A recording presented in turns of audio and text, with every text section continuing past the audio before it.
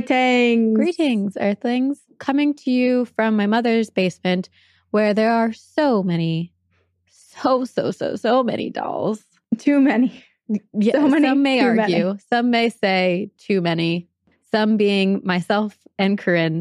Yeah. But you know what? Doll collection is totally fine if that's your thing. I think mine is more of a, or my mother's is more of a, let's just not get rid of anything type of doll collection. Yes.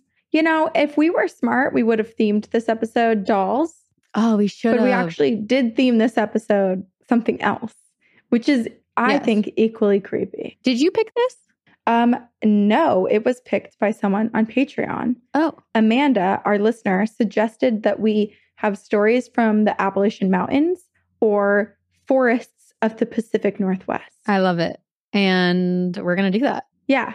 And it's like, 'tis the season to hike both of those places, camp in both of those places, because in the Northern Hemisphere, it is summertime now. Oh, yeah. June 21st, summer solstice. TikTok, it's coming up. And so we're going to be spending a lot of time outside. We're also, okay, two things. I feel like we forgot to introduce ourselves in the last episode we recorded and we haven't done it yet. Oh. Okay.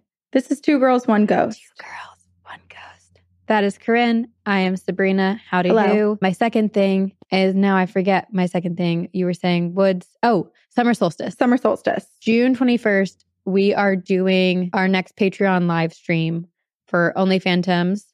And I always say and above, but you always correct me. There is no above, but Only Phantoms. And yeah, we're going to do like a bunch of rituals. We are not rituals necessarily.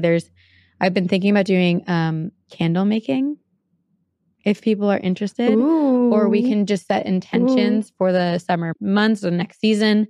And then we're going to work with our coven to come up with some intention setting rituals to do together. Yes. We're going to fully participate in the summer solstice. Oh, this is not candle making, jam making, because apparently like preservatives and jams and jellies are a good ritual for the summer solstice. I was doing research on it and I have an incredible like fruit jam recipe that's super easy. Okay.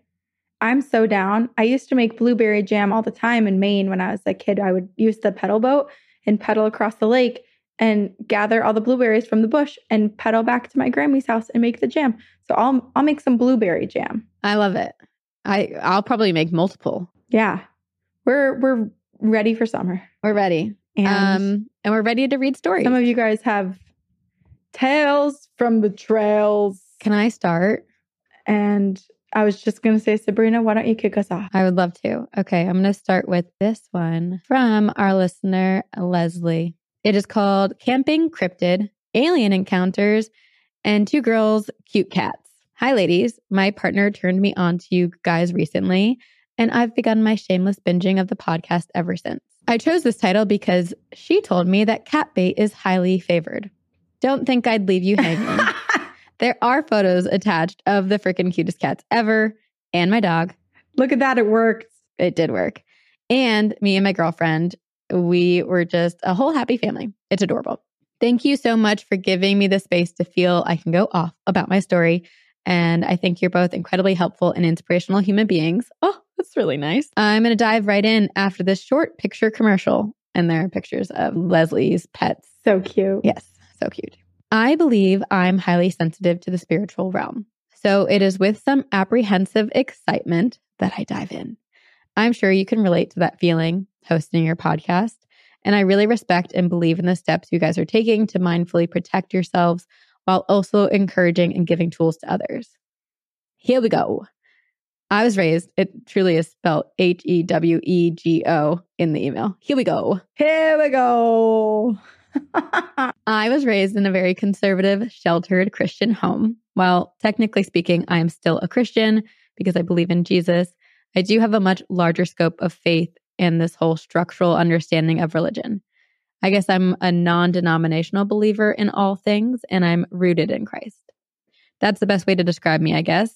I believe and practice things far outside of the Christian church, and a lot of what I believe does not align with how the Bible has been translated and taught for centuries. This is to say I don't go to church, and I don't think they'd appreciate what I have to say about them. But doesn't mean I don't love Jesus. Just doesn't mean I love his story. women's story was already taken, I guess. About 10 years ago, I started opening my mind to another realm. Not with hallucinogenics yet. That sacred practice would come later. I had just always wondered about heaven, the realm we can't see, dark matter, what's there, etc. For me, it was just the thought, the idea, the curiosity. I remember testing my beliefs internally and asking that I might maybe perhaps sort of want to experience the supernatural in a more sensual way. I wanted to see or touch or know by experience. I know I have always been gifted with some sort of knowing or had some connection with spirits and energies. Some dust of another realm has rested upon me. Ooh, I love that phrase. I like it too. Dusted. Yes. Dusted upon me. Hearing, seeing, feeling, smelling, thinking. But I started getting bold about encountering it. I remember stating out loud, "Show yourself to me," or something along those lines. You know on Jackass when they're like, "Don't do this shit"? Well, let me tell you, don't try this at home, kids. Dabbling will get you what you asked for, and not just for a night, for life. I can answer questions about my experiences, but not about the origin. So here's what I got on whatever the fuck I asked to show itself to me. My stupid oral projection wish was first granted on a drive across country from Asheville, North Carolina to Lodi, California. Just me and my loyal dog driving and camping and driving. Mind you, this was before I knew of any informative podcasts about the supernatural. I felt pretty far out with my thinking, and if I were to do it all again, I would probably be a lot more careful. I haven't talked to my family today, but I should camp alone in an unfamiliar and isolated forest with no service. Great idea. Little turd of F brains. So, driving. Driving, camping, I would be passing through Grand Prairie, Texas, and I texted an old girlfriend that I would be camping for the night at a random site I'd never been to and I found. She decided she wanted to hang and tag along for the camp, and it was going to be nice to have some company. Traveling gets lonely even with a dog. I picked her up from her parents' home and we drove out to the grounds. From what I can remember, it was a honor self-pay station, which seemed odd for what looked like such a large campground, but we arrived near sunset. Either that or there was just randomly no one at the pay station, which also seemed odd because it was prime camping season. It was a forest grove campground within the paved roads and turnoffs every 30 feet or so for camper and car pull-offs. It seemed so empty. We only saw one other camper in a truck not far from the entrance. A quiet and empty campground seems like a dream unless you get into weird shit. It's nice knowing someone else is there. We drove up through the winding grove and landed at site 121. My dog hopped out of the car with me, and as I swung to my trunk to grab my gear to set up a tent, I wanted to move fast before it got too dark. I had set up a tent many times and was expecting the quick and easy setup like I was used to. But for some reason, the tent poles and tent were just not cooperating. Nothing was wrong, and I felt like I was going crazy, like a complete dumbass. My brain was pinning me, like, you're setting it up right, but it's just turning out wrong. It's not a very complicated tent. I thought, I already did this. Doesn't that go? I just grabbed, wait, that side's over there. It's wrong. And okay, maybe the other pole. No, I just did that though. Why is it not done? Where's the other? But darkness came quickly. And after about 10 minutes of me internally scratching my head, confused as fuck, and getting very frustrated about myself and hoping I could just get my dog on tent up, like I had so many times before, she looked at me and said, "We all good?" I remember trying to laugh and say, "Ha, yeah, I can't seem to get my tent up. I feel super dumb," and laughing it off like I wasn't embarrassed. I turned to grab my phone from the car to use it as a flashlight. And once I turned from the unbuildable tent to my car, I heard something run fast behind me. And I don't mean like my dog ran after a rabbit in the dark forest. I mean something ran from in front of where my car was parked, behind me, to the back of my car, to the other side of my car, and then back out to the trees, and then out and back around my car. In the time it took me to turn my body to grab my phone for a light, it was still. There was silence. I remember my instant fear and my internal alarms ringing. In that instant, She and I looked at each other and she said, "What? What was that?" I said nonchalantly, as if I'd heard it many times as I'd set up my temp, "I don't know. I'll go check it out." Dumbass. Check what out, Leslie? Sonic the Speed Demon? I love the internal dialogue that we've got going on here. I know, this writing is perfection. I moved to my car to grab my phone. Now a little panicked, but just not trying to show it. And I noticed my dog, who is always next to me or running around me, checking things out, sniffing, peeing, laying happy. My dog had jumped into the back of my seat of my car and staring deeply into my eyes, mouth open, panting, with a peculiar look. And I thought, this really feels weird and not good. My friend was also looking at me with a questioning face of, are we cool or should I be freaking out? I was being cool. I was probably looking frustrated and confused, which is what I was feeling. But who knows? Maybe she read the holy shit, this doesn't look right in my eyes. So there I went, being the stupid first to die girl in every scary movie. I don't know what it is. I'll check it out. Leslie, come on. Have you watched one scary movie ever in your life? In these moments of grabbing my phone and turning back to the trees to look, we could hear it racing around our campsite at lightning speeds. I can't believe it's still happening as this is going. Ugh. Oh, it's so scary too. The lightning speeds just rushing around. I can't even imagine. Because then it's like, is it a creature or is this some weird whooshing noise that's like, oh, I would almost think like alien abduction. Like, is there some beam of light and energy that's like swirling up around me? Are we about to just blip off the face of the universe? Is there a black hole that's coming for us? Right. Regardless of what it is not human. Like any explanation is supernatural of some kind, at least in my mind. Yes. So there I went. The grove was now very dark and extremely quiet, other than its feet on the ground. I was desperate to catch a glimpse of whatever was moving so fast to ease myself out of fear. I kept thinking, it's just a bird or a really fast little squirrel raccoon that can run faster than cars can drive, and that's not scary. Check it out. You're brave. You're fine. Whooshing, crunching of leaves circling us. I stepped out about 10 feet into the trees, swinging my light around while it buzzed. I was trying to aim my flashlight wherever I heard the sound, but whenever my light made it there, it was already gone. She said, "It just ran past me," in a panicked voice. She said, "What is that? I felt the air. It ran right past me." I felt and heard it step behind me. I turned around so fast and found I was shining the light directly at my car. And my friend, who was on the edge of the passenger seat with a rock in her hand, still looking at me. She said, a little bit more alarmed, "Are we good?" This felt like a weird game that was happening. And in the blink of an eye, I felt my fear was fueling it. Before answering, I turned around into the trees with my light one more time and caught the tail end of a creature. Something I've never seen before. I only caught a glimpse of what will forever be burned into my memory.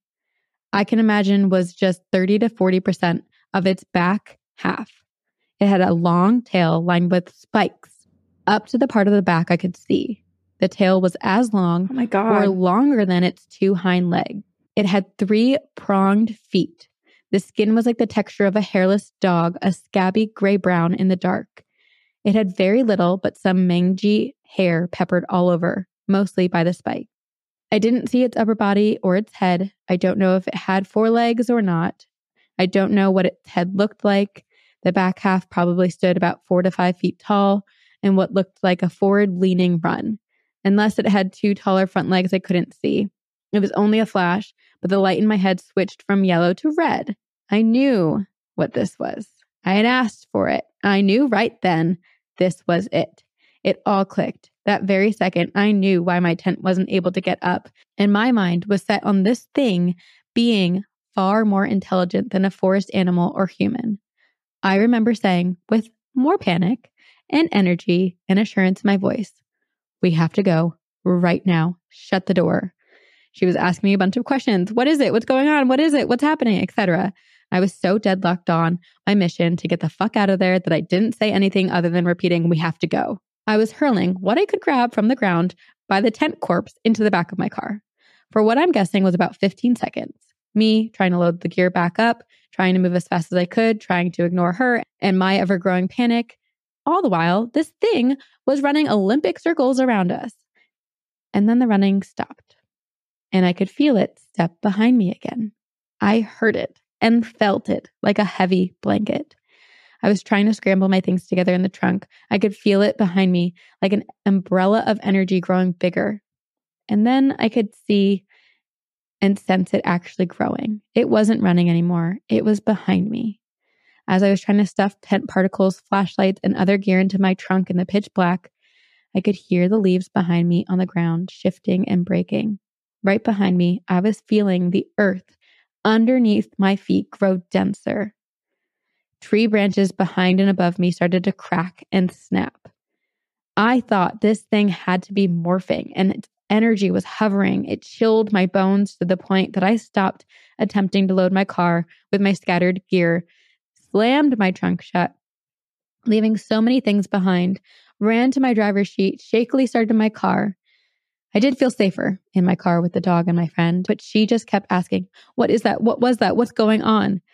But the darkness dreading outside of the window was flustering me. My mind was so hell-bent, it took a while to comprehend reality. I said something along the lines of, I don't know, I saw it running. We need to go. We have to go. We're leaving. I'm thinking, start the engine, pull out of this campsite, get onto the paved road, and exit. We get out of sight, 121, get out of this isolated campground, get back to the main road. Tension was still high when I pulled out and started driving towards the exit signs. She was pressing me. It ran past me. I couldn't see it. I grabbed a rock. I had very little to say. She kept saying, "Why did we leave? What happened?" I said, "I don't know." Following the exit signs, she said, "What was that?" I finally said, "I don't know. That was some alien shit." Still driving towards the exit signs, she said, what? Leslie, what? No, that's wild. No way. What was it really? You're freaking me out." And so we drive towards the exit sign. Turn right. We turned right. She asked me more questions, but I think she started getting quiet when she realized that the true panic I had, and I could sense her turning her attention from me asking questions to looking around as we were driving towards the same exit sign. Turn right at the exit. Turning right back into the same road, same sign, same way. I had shut up and was just trying to get out. I didn't have any answers. I finally said, "Didn't we just make this turn?" She said, "Yeah, wait, what's going on?" I said, "I'm following the exit sign. That we just saw this same exit sign." She said, "Okay, then go that way." So I kept doing that. And finally she said, "Wait, we were just here. We just followed this. This is not fucking happening. We found a dead end sign." She was laughing like she couldn't believe it. It was a scared cackle, like it was some joke. We just kept getting looped back to the same path towards the exit. And every single time we said something along the lines of, "This isn't real. This isn't happening." We couldn't find our way out. We kept finding ourselves at the same turn towards the exit. And then we found ourselves at a weird road that had a dead end sign. And I would have to do a 3-point turn to get out. Which, by the way, when you're panicking, having to do a 3-point turn out of a pitch black dead end road that did not exist seconds before is literally terrifying. It was so dark. It enveloped the entire car. We had to start vocalizing to each other, "This is the reality of the situation," to actually get driving on the road back to the exit sign. And finally, we both vocalized to one another, "This is real. It had to be an alien or something. Yep, this is actually happening." And finally, when we started to do that, we were allowed to exit and leave the park. Yep, following that exact same sign and going right as we had been going over and over and over. It was as if we were just getting looped back and back until we said out loud and accepted our reality. Once we both accepted it, we were allowed to leave. And I'm telling you, not a hard park to get in and out of, yet we could not escape. And there was no one there. We drove silently to a CVS where I parked. We stared into the totally normal parking lot with a few cars, street lamps, cars driving by, and just sat without saying anything for a while. I don't know how long, but then she said, "That was some Final Destination shit." Probably 5 seconds later, as if on cue, a huge logging truck parked directly in front of us, taking up a whole row of parking lot stalls. She looked at me and said, "Take me home." I don't remember saying anything, but well, as I put my car in park, and when we got to her house, she ran out of the car and into her house as fast as whatever I saw that night. I slept in my driver's seat in front of her house until sunrise when I could get back on the road. She didn't talk to me much after that night, but the dust settled, and to this day, we are able to recount with clarity the incredible awe at the absolute terror of the experience we shared.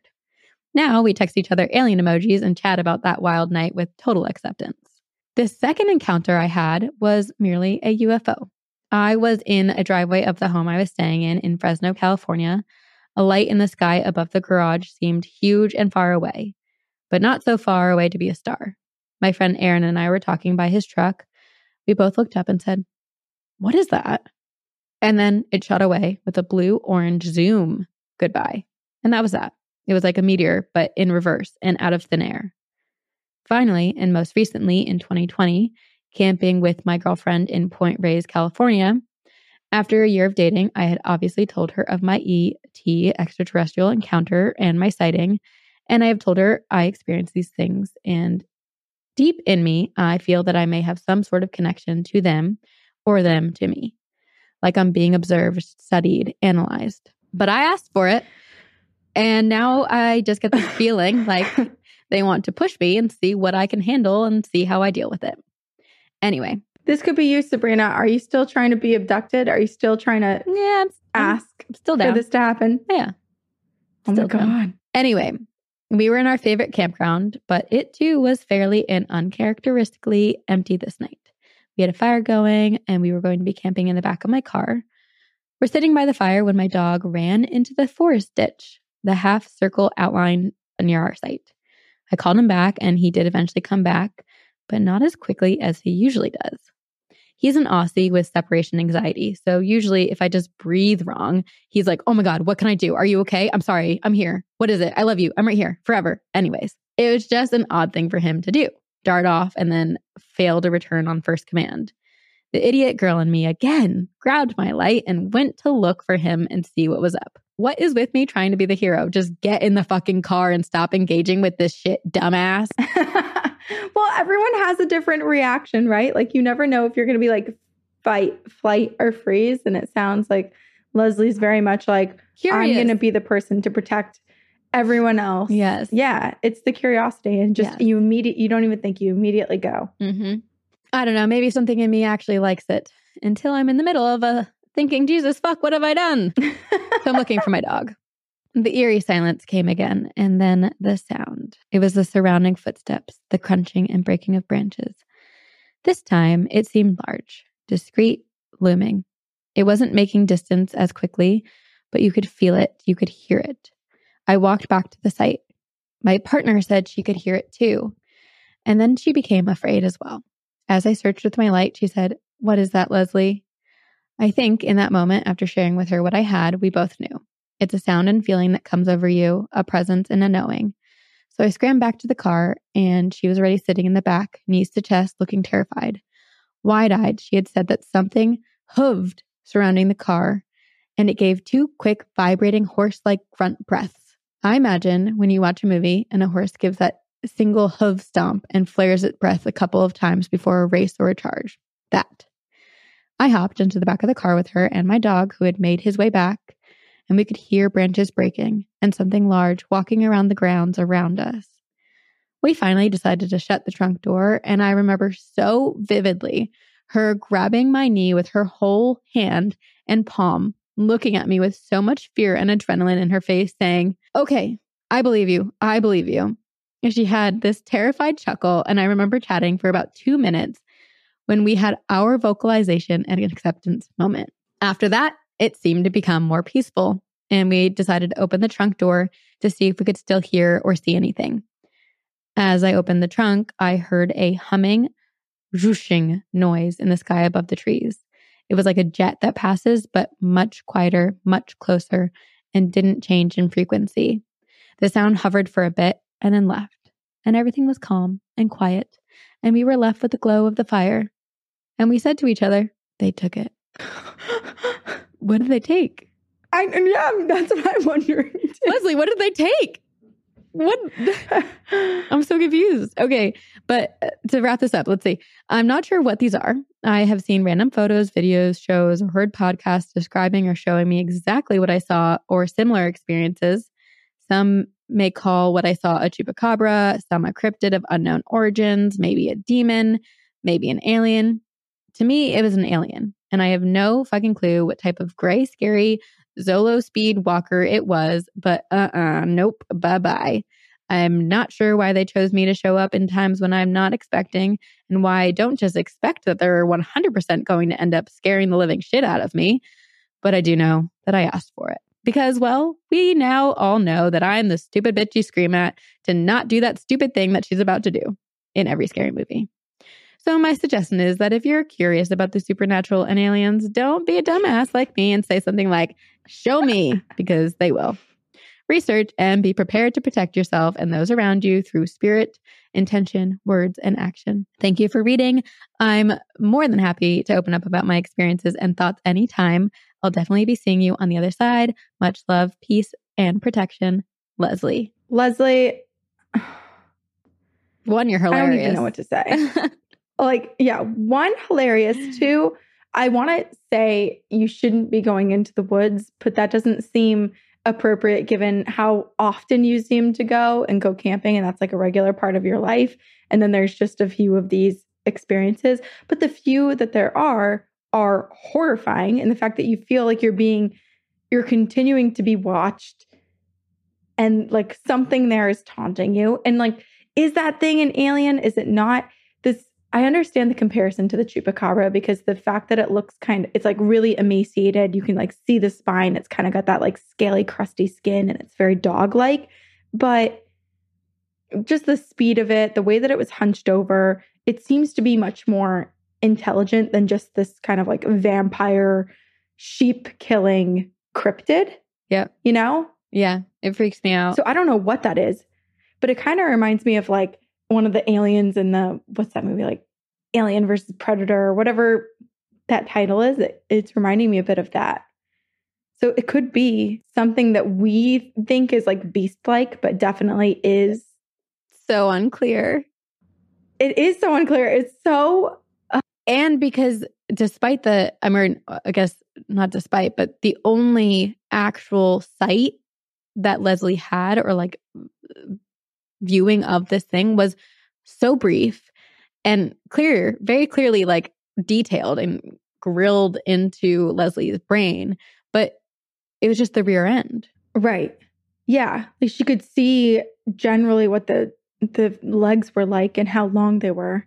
But then, and too, just like the fact that they also got stuck at one point, they got stuck in like a time loop. I know that these are separate experiences, right? This was like another place that they went camping frequently that they got stuck in. Or was it the same time when they had to acknowledge what they saw and what they were experiencing for the road to open up to them? Both times it sounded like accepting and acknowledging kind of put an end to the experience. Mm-hmm. But it's like, for what purpose? Right? Like, obviously, they know what's happening. Yeah, they know something is there. That there's something scary. Yeah, they've like seen the beast. They know that they're lost and that roads are appearing and disappearing. So what's the point of just saying like, okay, I see you? Like, what does it matter to these creatures, to these ETs, to like whatever this energy is? Like, what are they trying to get out of it? It's a great question. It makes me almost think, I always go back to aliens having like some sort of game. And I'm like, this reminds me of that show, Silent Library. It's like, how long will these people last until they say, okay, I get it? Yeah. Okay, Leslie, listen. Yes, it's probably best not to tempt whatever is out there and, ask for something, because often it does come for you in a way that perhaps you didn't ask for or really intend. But it's just this one specific thing. Like, it doesn't feel like it's a multitude of paranormal entities or beings. It is this one entity that seems to have targeted Leslie. And I don't know, like it's interesting that it didn't and maybe Leslie will have to follow up and ask, but it didn't just open up a Pandora's box of hauntings. It was just this one creature, alien species, whatever you want to call it, that's like, howdy doody, Leslie. Thanks for letting me into your heart and your home, because you're stuck with me now. Right. So I don't know. I don't know either. Just this whole thing, I feel like I wouldn't have survived any of these experiences because I would have just dropped out of a heart attack because I'd be so scared. So, but I think it does help that Leslie has someone else there, right? You know, like they're experiencing it. Her and her girlfriend are experiencing it together. Yeah. It's still just as terrifying. Like, totally think you're going to die. What the hell is this? Yeah. But my God. Also, Leslie, like, I don't know, like go camping if you would like, but maybe just be prepared that every time you go camping, this thing is going to make itself known because there's one commonality between these experiences. Camping. I have another story that involves the outdoors. Lovely. Because that's our theme. That's our theme. And this is from Kristen. In 2009, my husband and I bought our house. It is a fantastic mid-century modern and we love it. The layout is essential to the story. It's a ranch style with the butt end facing the road. The foyer, dining room, and kitchen are 2 steps higher than the rest of the house. The kitchen has 2 entrances through the dining room and into the hallway that leads from the living room to the bedrooms and bathroom. So it creates a big loop.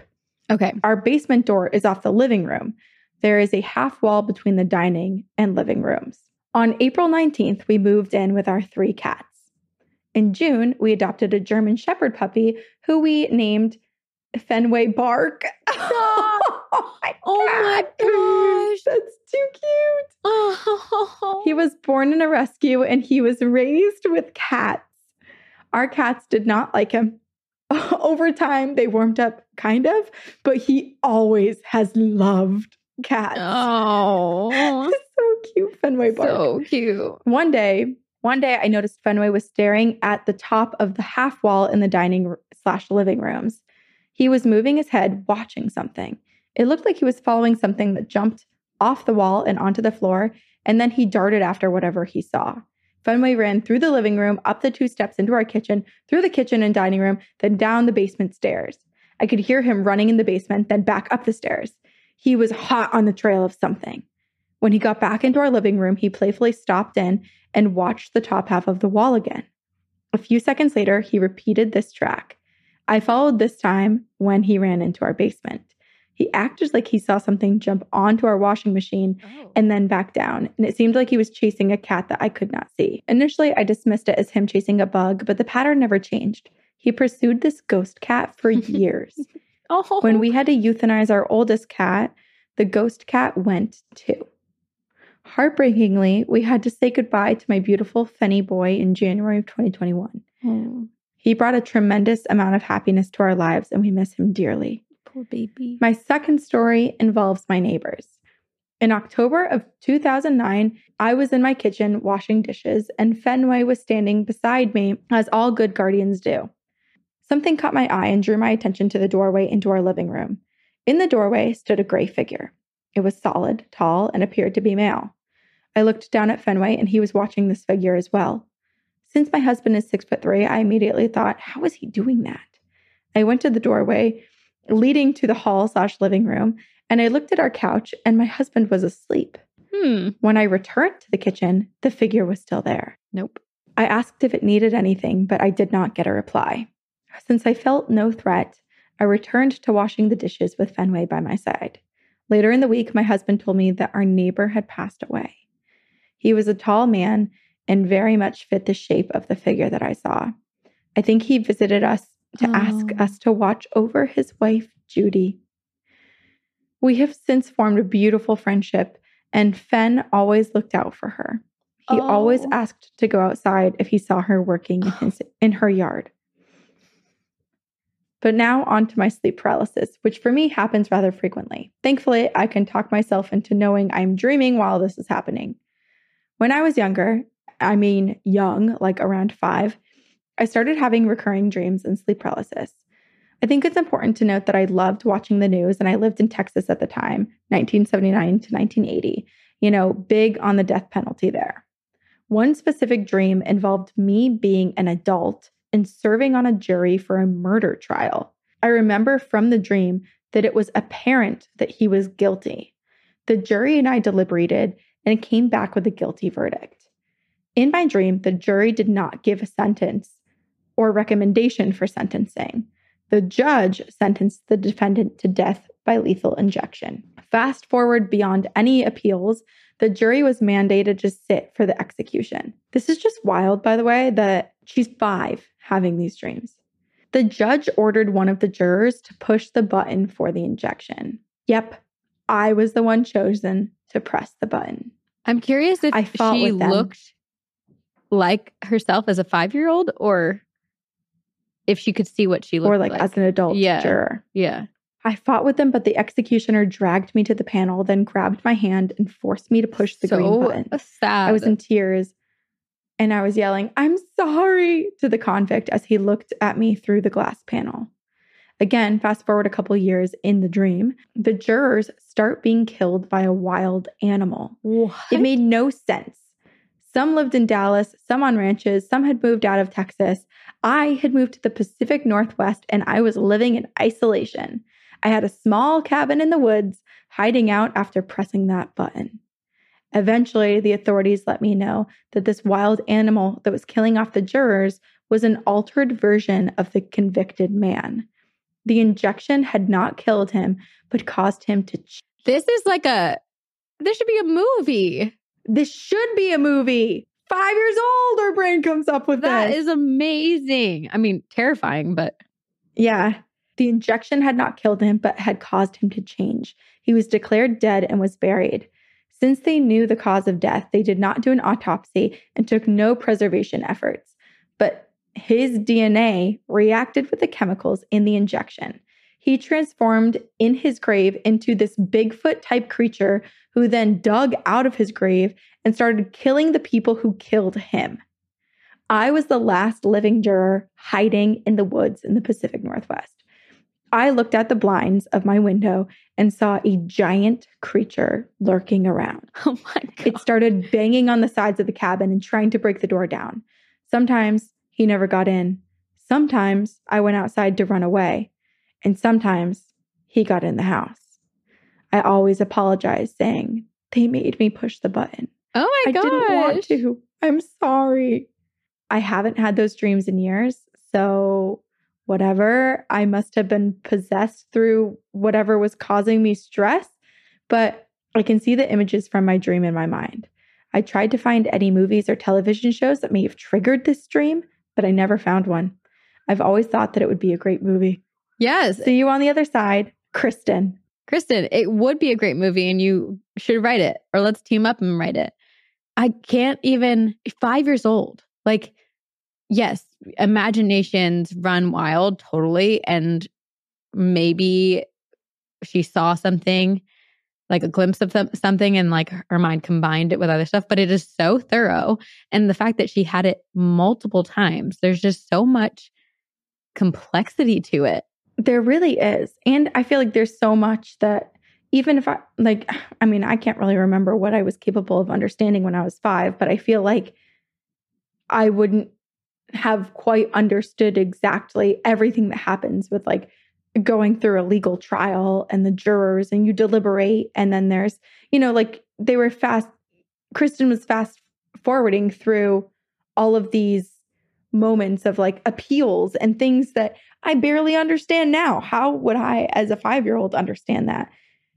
And so it makes me so curious, what was she experiencing? Was this some weird morphing of a past life? Was this some implantation of what life is like for her soul to live in another planet or another version of this world that feels so different, another dimension, so different from ours? I know. I was just wondering if it is a nightmare from a previous life, because let's just say in a past life, Kristen did live and was a juror on a trial. They convicted a villain, a criminal of something, and the making a juror member press the button is, I can't even wrap my mind around it, but there's so much that has happened in history that I also can't wrap my mind around. So who knows if that's possible or not. And after that happened, even so, maybe it wasn't that. It was just someone, maybe she just lived a life as someone who was on the jury and it felt like they pressed the button. Anxiety and trauma. Yeah. And it manifests into all of these nightmares. And then I'm thinking about, I've had nightmares based on real experiences, and they do become more dramatized in my brain because of the fear that is developed around them. And it's possible that in this past life, because it became so consuming, they moved and lived out in the wilderness by themselves. And the dream just like kept happening and kept happening. And so now Kristen is having a nightmare that doesn't belong to her current life, but to a past life. Or there's a demon who's implanting this in her brain. I do not know. Okay, you're right. But here's another interesting thing is like Kristen was 5 years old living in Texas as a child, but in her dream was in the Pacific Northwest in the woods having Bigfoot sightings, which is where many of the Bigfoot sightings are clustered. And like, did Kristen know that at the time as a 5-year-old back then and in the late 1970s? Was that known to her? Because otherwise I'm like, ooh, what if this is like a really weird thing that there's like something to the creation of Bigfoot somewhere? Oh my gosh. What if Kristen's dreams are the creation of Bigfoot? What if the first ever Bigfoot sighting was in 1979 and it was because of Kristen? What if Kristen's a time traveler and went back, pushed a green button, and then a bunch of Bigfoot babies sprouted out of this person? I love, you know what my favorite thing is that we come up with these really fun, like wild theories and people think that we're like so serious about them, but it's just us having fun and it's a yes and moment. We're riffing. Yeah.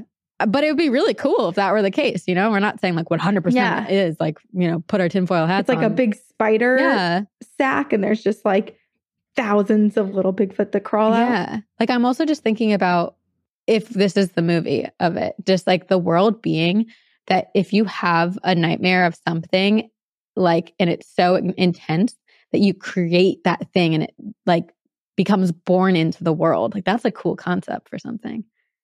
And then then society has to come up with a way to control your dreams so that all these monsters aren't continuously running around the world. Oh, that's really, Sabrina, you should write this. It's kind of reminding me of Hunger Games where like the clock is happening and they have to like race against the clock and all of these challenges. But it is, yeah. There's so many. I'm just thinking of like all the movies and television shows that this is similar to. And it is really scary, all of your dreams. There's another episode of Touched by an Angel that I think had something.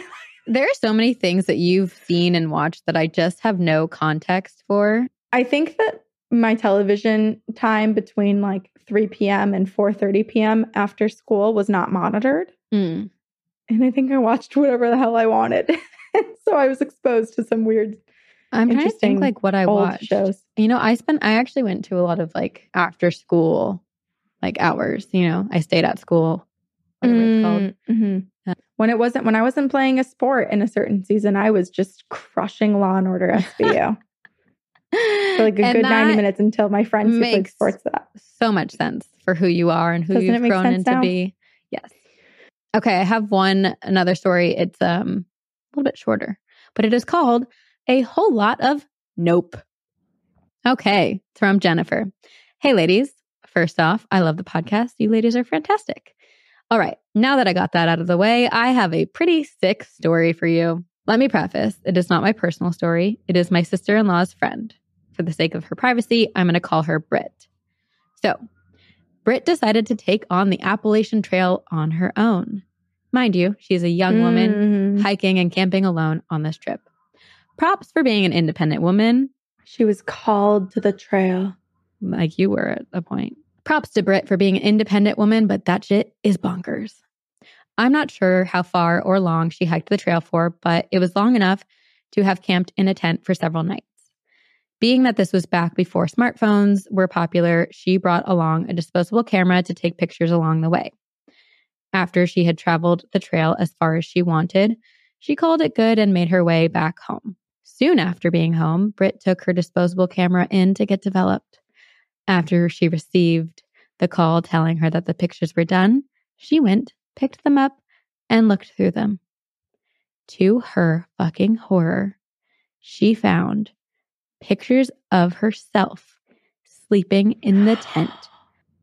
No. While out on the Appalachian Trail. No.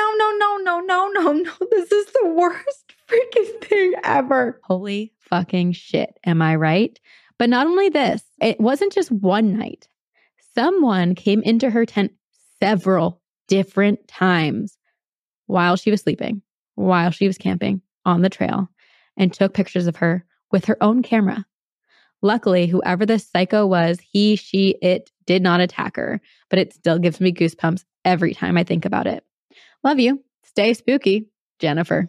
I hope with all my heart that it was just some innocent person whose intrusive thoughts just got the best of them in that one moment. And they thought, this is so creepy and hilarious, and took one photo. That's the craziest part. It was because it was multiple times on the trail. Multiple times along the trail. And the photos, from my understanding, it was not just one photo from one night. It was multiple photos, meaning that this person was following Britt on the trail. This is horrifying. And the amount of stories we've heard from the Appalachian Trail too, with just like weird creatures and groups of individuals that have some sinister intentions. Even just think about like there's been multiple serial killers who have camped out and like gotten away for like 5 years plus just living on the trail. Oh my God. Oh, gives me the chills. But she survived, and I'm sure we'll never go back again, at least alone. My God. Yes.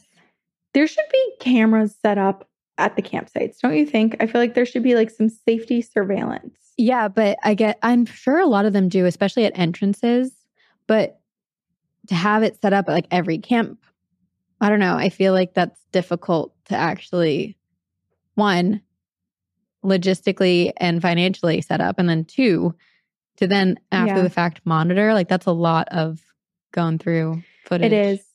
It's kind of like the tough thing where I'm like, oh, I want cameras everywhere for safety purposes. But then it's like, well, are they going to be used for safety purposes, or are they not going to be used for safety purposes? And some other thing, like, hackers going in and watching and taking advantage of different things. And then also like you want to be on the trail and just like be with nature and have time to like kind of like be zen and one with your thoughts.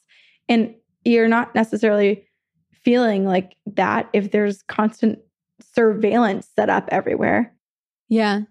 I mean, there probably already is. And we just don't know it. So ignorance is bliss, I guess. There's a lot of, everyone has like, not everyone. Everyone in my mind has trail cams set up all over the place. But like my dad has wildlife cams, like deer cams and stuff. And he's never seen anything weird on them. It's all just like deer and turkey and coyote and bear cubs one time. So cute. Freya, Asim, and I were like the last ones there Monday night at Basin Harbor where he got married. And we were sitting on the lake trampoline and just laying out there. And I was like, this is like, how they say it's really, really impossible to disappear nowadays just because of, tech and cameras and just it's easy to track people. But I was like, this would be a really good place to start your disappearance from.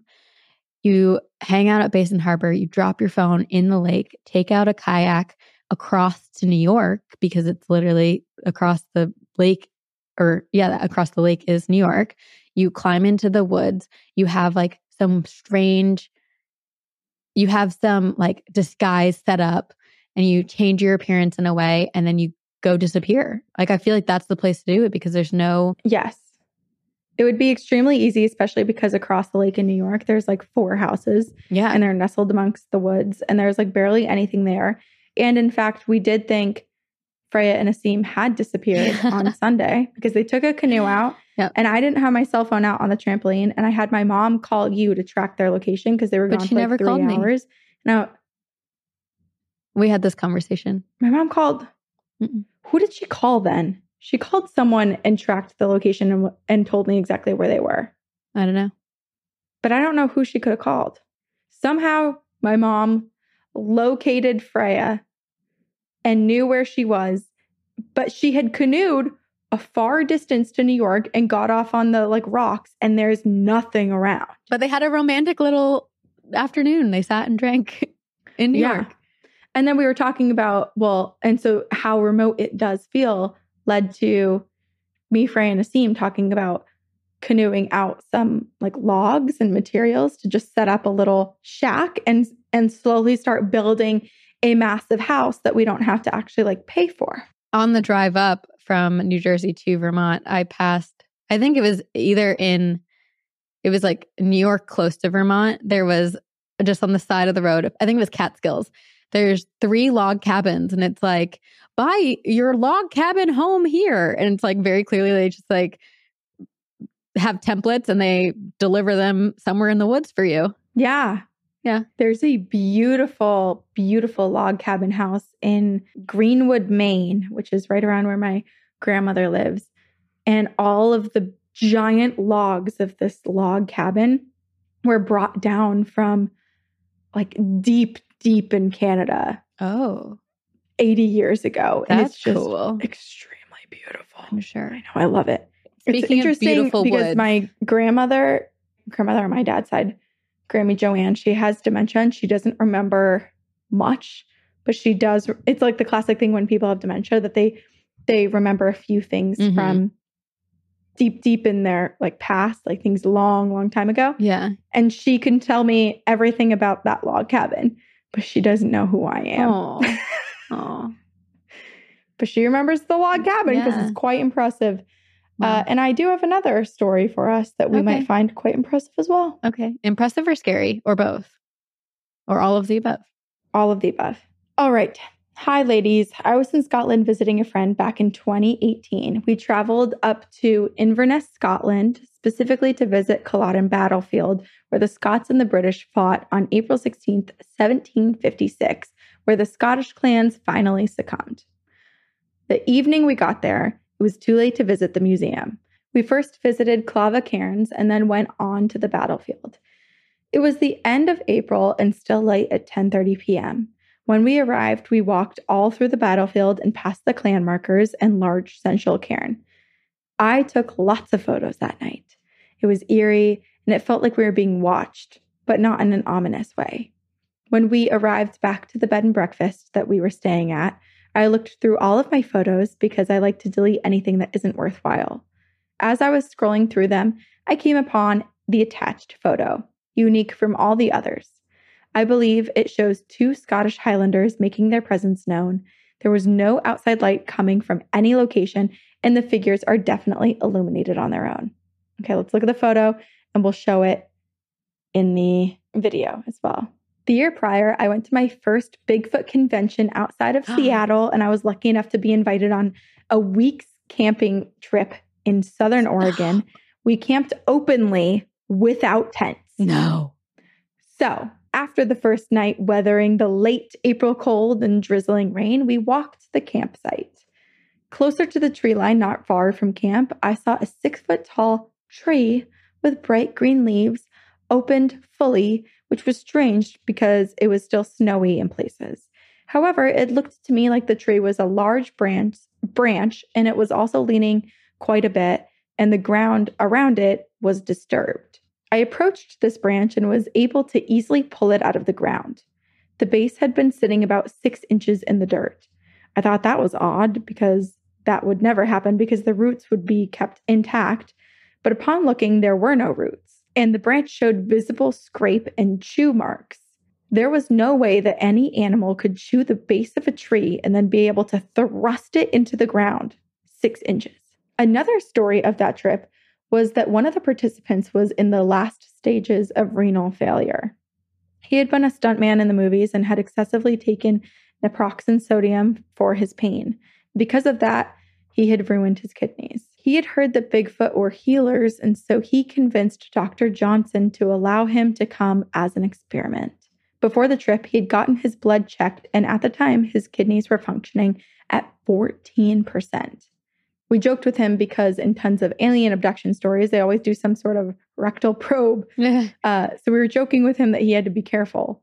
The last night that we were there, we'll call him Paul, slept again away from the rest of the campers and slightly down the hill nearer the woods from us. Twice, around 4 and 4:30 a.m., I heard something walking around the cot next to me, and whatever it was had big padded feet because it was a deeper and louder sound than usual.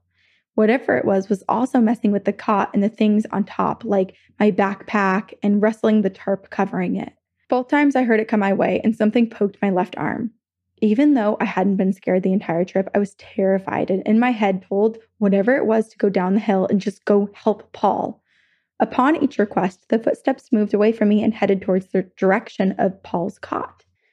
It's also so scary because they're so exposed. Like there's no tent or anything. They're so yeah. Right. Open. It sounds like they literally just have like a plastic tarp like above them for the rain. And the cot. And like anything could just knock it over. Yeah. Whoa. The next morning after we packed up, I realized Paul wasn't awake yet, so we went to go check on him. He was still in his sleeping bag and his head was covered and cinched up. I noticed next to his cot there was a dinner plate-sized pile of berries. I thought that was strange, as there were no trees or bushes around that had berries on them. I took a photo and woke Paul up. We all headed down off the mountain, and a few of us went to a local restaurant for breakfast. In an effort to stay up on the mountain as much as he could to have an increased chance of an encounter, Paul didn't shower off the mountain like the rest of us had the previous day, so he excused himself to do a bird bath in the restroom. A few minutes later, he came back with a deadpan and shocked look on his face, and he sat down. We asked him what was wrong. He said he didn't want to gross us out, but we all pleaded to hear what happened. He told us that when he went to poop, out came these reddish purple berries.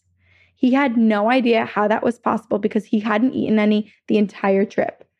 We all started to laugh hysterically as we joked that he must have gotten the old anal probe on him. And he didn't find any of that funny. But when shown, he verified that the same berries that I photographed earlier that morning by his cot were the same that he pooped out. After breakfast, we all separated to our different airports to fly home. Paul posted what happened to him in our newly formed group chat, and one of the ladies from the convention asked for a photo of the berries. Being an expert in Native American culture, she stated that these berries were manzanita berries and were regularly used to treat kidney issues. We were all shocked. To top that off, Paul headed back to the hospital at UNC for his monthly checkup and another visit where the doctor was going to try to get him to get on the transplant list.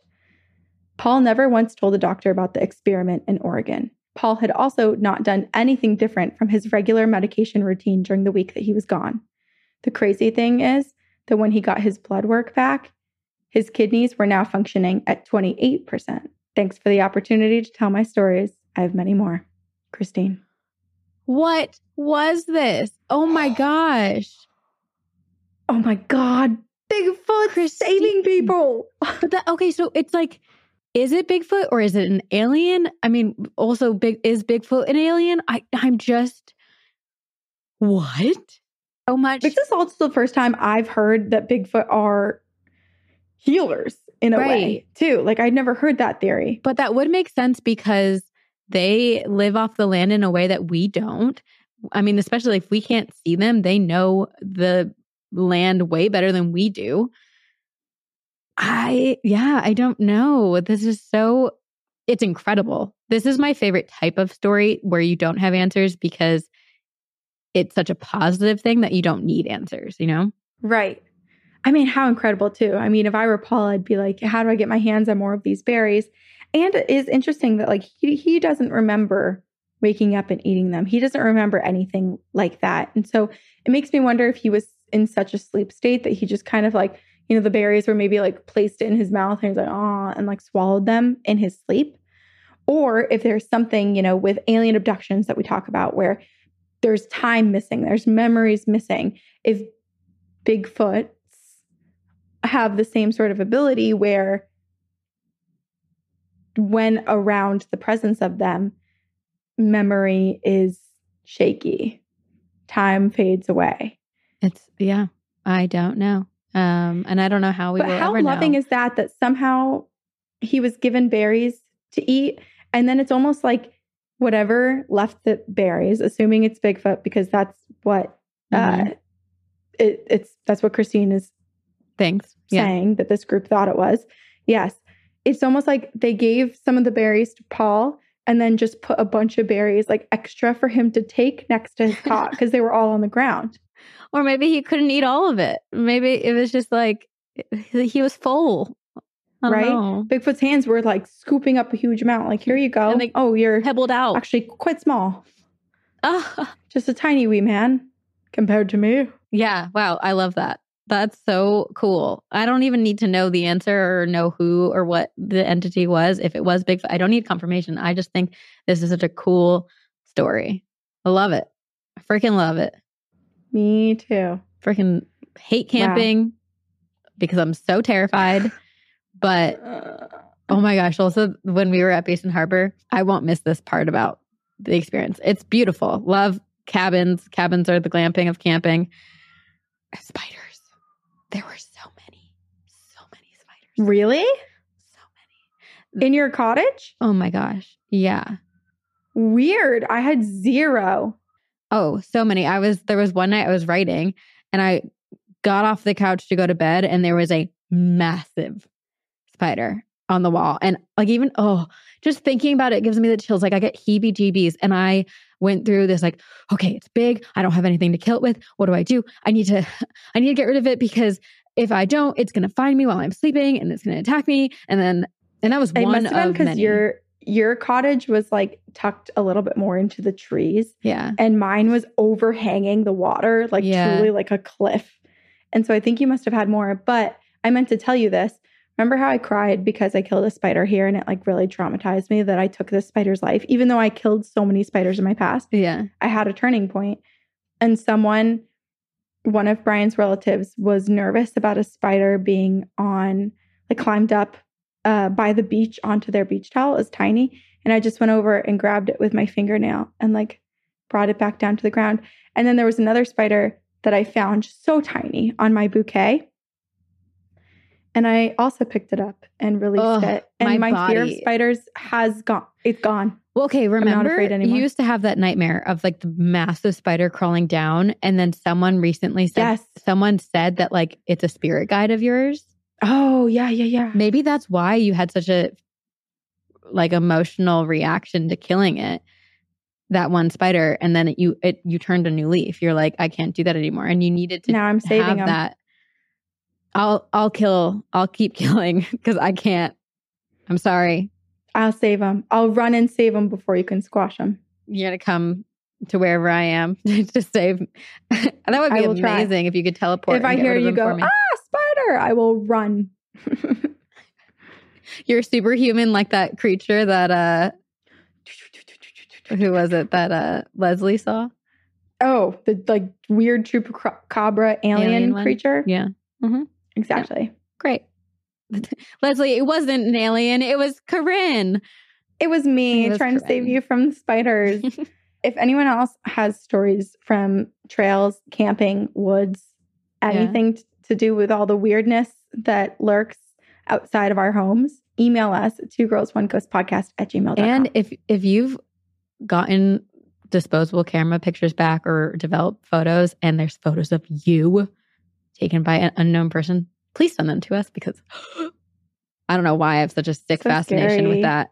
It's so scary, but I'm so fascinated. There are so many ways to support us. Join us on Patreon. We have live streams. We have campfire stories every Tuesday for Patreon donors. We have merch, exclusive merch on there. And then also, if and when we have live shows, you will have early access to tickets. And there's so many benefits for you on there. So join us over there. Rate and review us on iTunes. Watch us on YouTube. Merch. I think that's all the things. We love you. All the things. You know the spiel. And we will. Well, thank you to Christina, our editor. Oh. Before we say goodbye, because we love you and we're grateful. And now we will see you on the other side. Very spooky.